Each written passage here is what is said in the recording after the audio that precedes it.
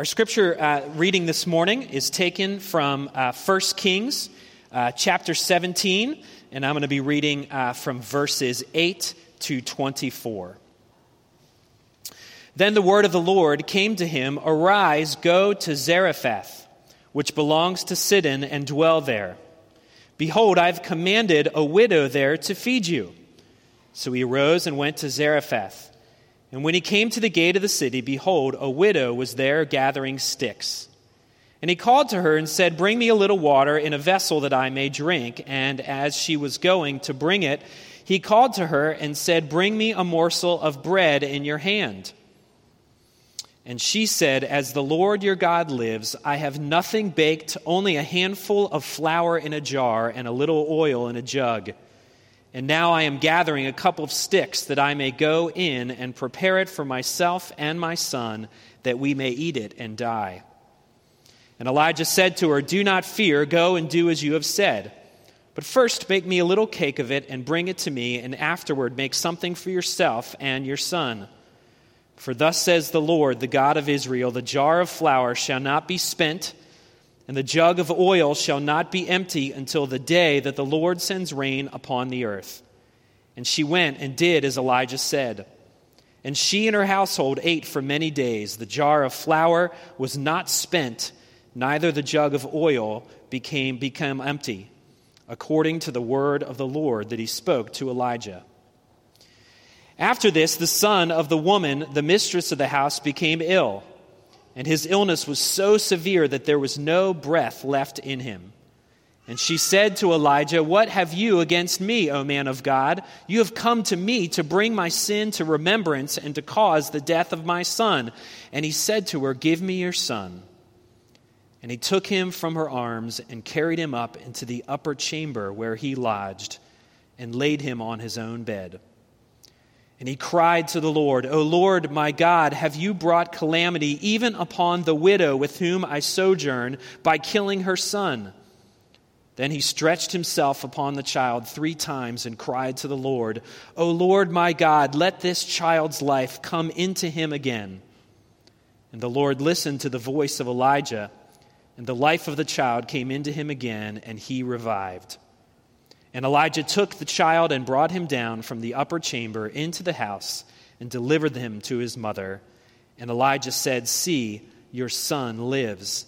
And the woman said to Elijah, "Now I know that you are a man of God, and that the word of the Lord in your mouth is true." This is God's word. Let's pray. Father, just thanks for the opportunity to worship here this morning. Thanks for the beauty of your people gathered together to lift up your name. But Father, we need to hear your voice. We need to hear your voice speak into our lives. So we pray that as we reflect on your scripture now, we would feel the presence of your Spirit and we would hear your voice. We pray all this in Christ's name. Amen. Earlier this week, I don't know if you saw this, but the Wall Street Journal published an article that at least caught my eye and caught a lot of people's eye because of the title. And the title says, "When to Let Your Children Quit." It was an eye-catching title because most parents, at least we do, most parents don't ever really like to teach our children that it is okay to quit. But the article talked about just how committed kids seem to be today. There are flute lessons and piano lessons and basketball practices and drama clubs and yoga for kids. There are just so many opportunities for young kids nowadays. And the tendency for kids and also for parents, well-meaning parents, is to try to expose their kids to all these things. And the challenge is not to have their kids overcommit. But what the article tried to do is it tried to kind of speak into the madness. It tried to spit into the cultural wind, as it were, and suggested that it was okay sometimes for our kids to commit, to quit things. What it did was it presented an alternative voice or a testimony to the contrary that we sometimes need as people who often get swept up into the cultural winds without even realizing it. We often need a wake-up in our lives. This has been true from the beginning. The cultural winds have blown, and it's just easy for all of us to go along with the cultural moment that we are caught in. It has always been that way, and that is why, from time to time, we sometimes need a voice that speaks into our lives. Well, the Old Testament follows in a very unique and interesting way through lots of powerful stories and illustrations and history. It tells the story about God's special relationship with the people of Israel. God had a very unique relationship with this particular nation. It didn't mean that their relationship was exclusive, but it was a unique relationship that in some ways pictures for you and I today what life lived in a relationship with God really looks like. And the nation of Israel certainly had its moments when it was caught up in the winds of culture, moments where the nation itself didn't look any different than the other nations that surrounded them.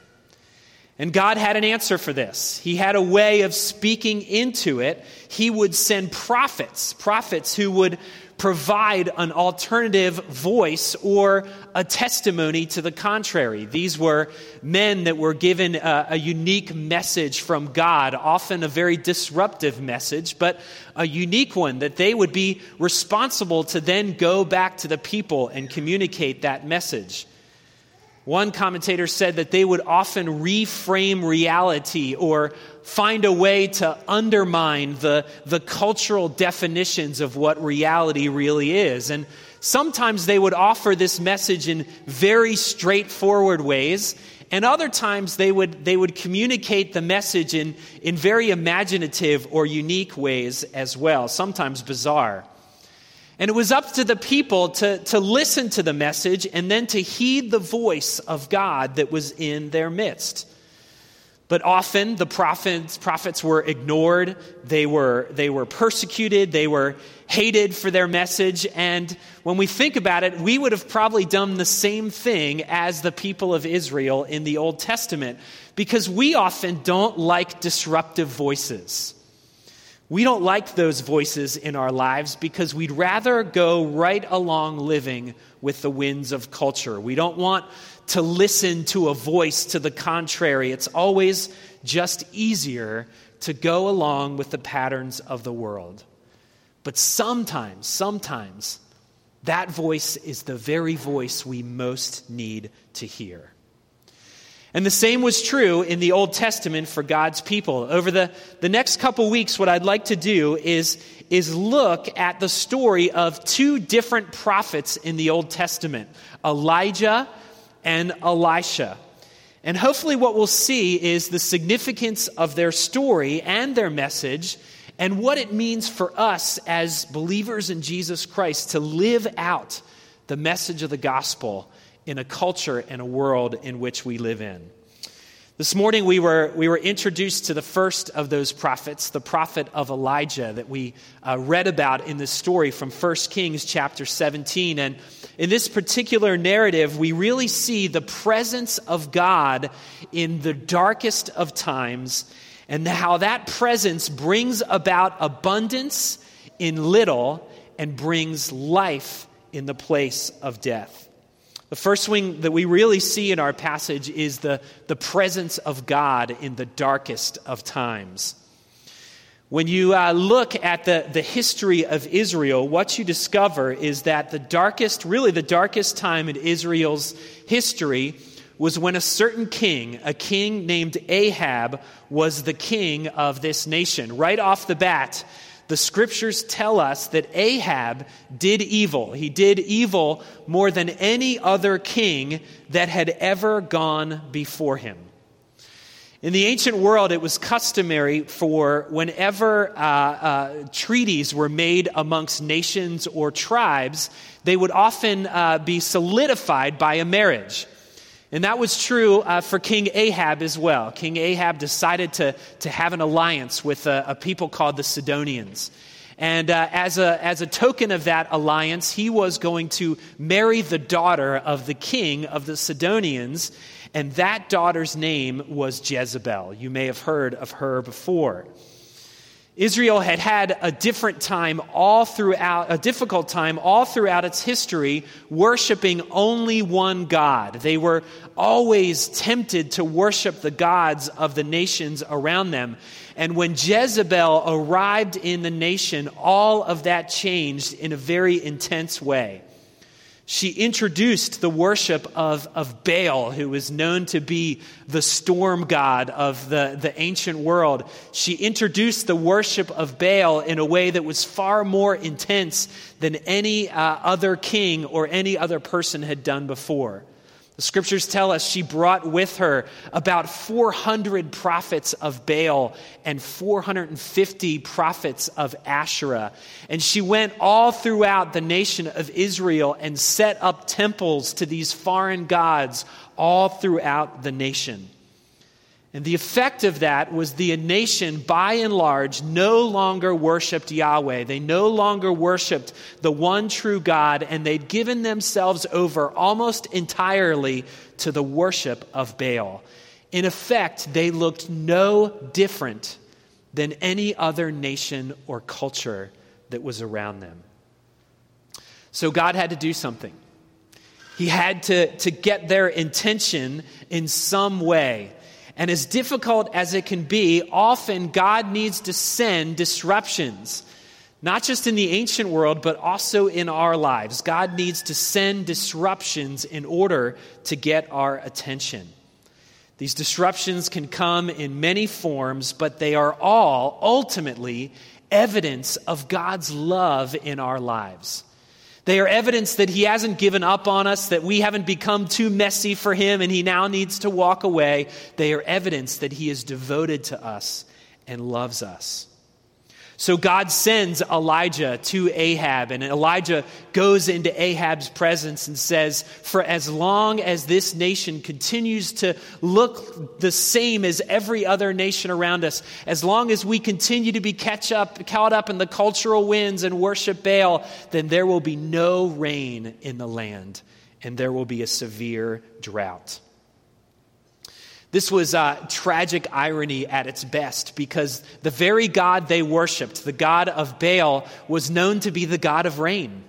He was the God who was present in the power of storms and brought about the fertility and the food that came from that. And here God is stepping in and saying, there will now be no more rain. And as a result, there was no more food for the people as well.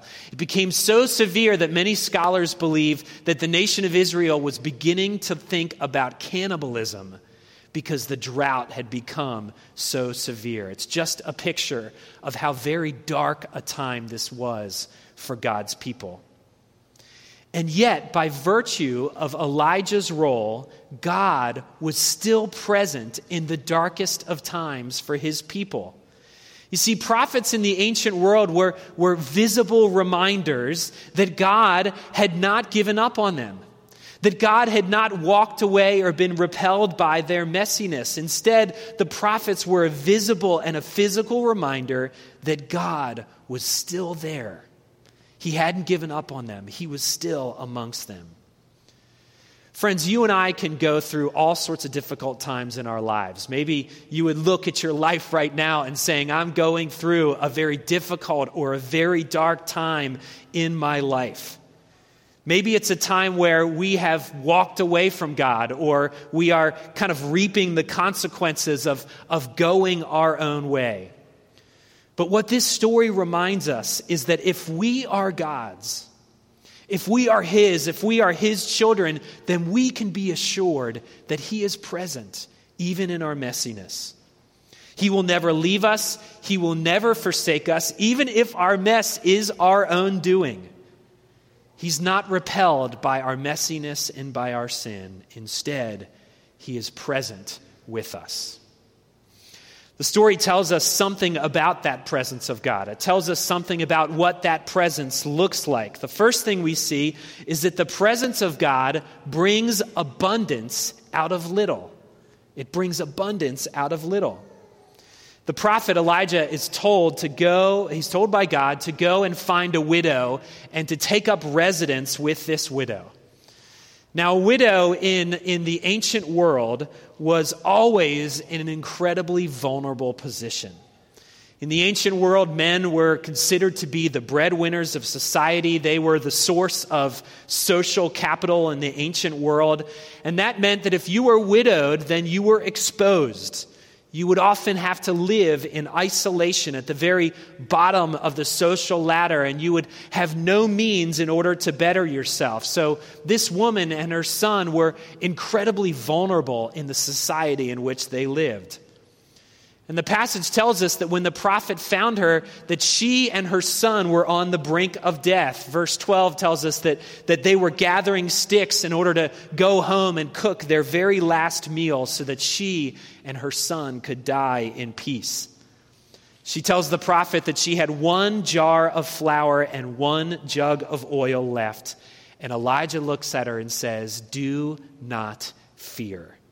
You will not run out of food." And for as long as Elijah was with her, the jug never ran dry and the flour was never spent. You see, the presence of God brings about abundance in the presence of very little means. One commentator said that God, is the source of plenty in a world that is defined by scarcity. But the second story that we read tells us something else about the presence of God. It tells us that the presence of God brings life out of death. In verse 17, we learn that the widow's son had taken ill and that he had passed away as a result. And the widow confronts Elijah after her son dies, virtually saying, "Your presence in my life has caused this. Ever since you showed up, nothing but trouble and hardship has come my way. You have brought me nothing but hardship and pain." And Elijah calmly looks at her and replies, "Give me your son." And he takes this lifeless boy into his arms, and he goes up into the boy's bedroom, lays him on his bed.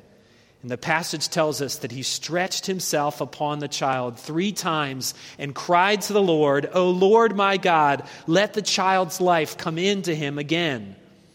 And the Lord listened to the voice of Elijah, and the life of the child came into him again. You see, friends, the presence of God brings life out of death. The widow responds with a very profound response. She says, "Now I know that you are a man of God, that the word of the Lord is in your mouth." You see, for that widow, this was an authentication. It authenticated the message and exemplified to her that the presence of God was not just in the darkest time of her society, but also in the darkest moment of her life. Friends, it's interesting that in the darkest of times in this passage, God showed up in a miraculous way. But what it tells us is that God showed up in a very obscure place. You see, these miracles were not performed in the halls of the king. They were not on display for the entire nation to see. They were done in the presence of a social outcast on the fringes of society to people who were on the brink of death.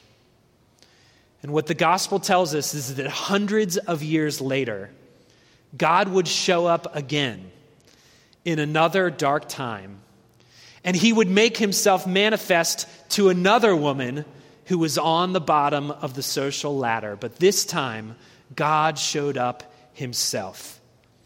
He came in the form of a baby, born in obscurity to Mary and Joseph. His life, Jesus' life, would be a sign that God brings abundance out of very little means. Think of the boy who came to Jesus with just 5 loaves of bread and 2 fish. And an hour later, 5,000 people went home with their stomachs full. But Christ's life would also be a sign that God brings life out of death. Mark 5 tells us about another bedroom scene. This one was about a little girl. And it was about a little girl, the daughter of a synagogue ruler who had died. And Jesus whispered into her ear in the bedroom, and she got up and walked that day. Luke chapter 5 tells us about another widow whose son died. And Jesus said to her, "Do not weep." And then he raised her son from the dead. And all who saw it said, "A great prophet has arisen among us. God has visited his people." And after raising Lazarus from the dead, Jesus said, "I am the resurrection and the life. He who believes in me will live, even though he dies. And whoever lives and believes in me will never die." You see, Jesus, the great prophet, came not just to speak the message of the gospel, but he also ultimately came to accomplish it. The gospel message tells us about the presence of God in the darkness of our hearts. It tells us that our hearts, due to sin and rebellion, are dark and they are lifeless. We have become estranged from God, awaiting the just condemnation that we deserve. And then God shows up in the person of Jesus. But the gospel also tells us that God brings abundance out of little. It tells us that we have nothing to offer God, no goodness of our own, no righteousness to stand on, no way of earning our way back to God, but the gospel brings us the abundance of blessing in Jesus Christ. Finally, the gospel tells us that God brings life out of death. Towards the end of Christ's ministry, the gospel tells us that Jesus himself was betrayed. He was arrested, he was beaten and tried like a common criminal and ultimately executed on the cross. He had his own body stretched out upon the cross. Because of his death and resurrection, you and I can experience life. He is the source of life in a world where death is final. Friends, because Jesus suffered the ultimate darkness, then you and I are invited into the light. Because Jesus experienced ultimate want, we can have abundance. And because Jesus experienced death, you and I can experience life. All of this is made available to you and I by faith in the great prophet, by faith in Jesus Christ. Let's pray.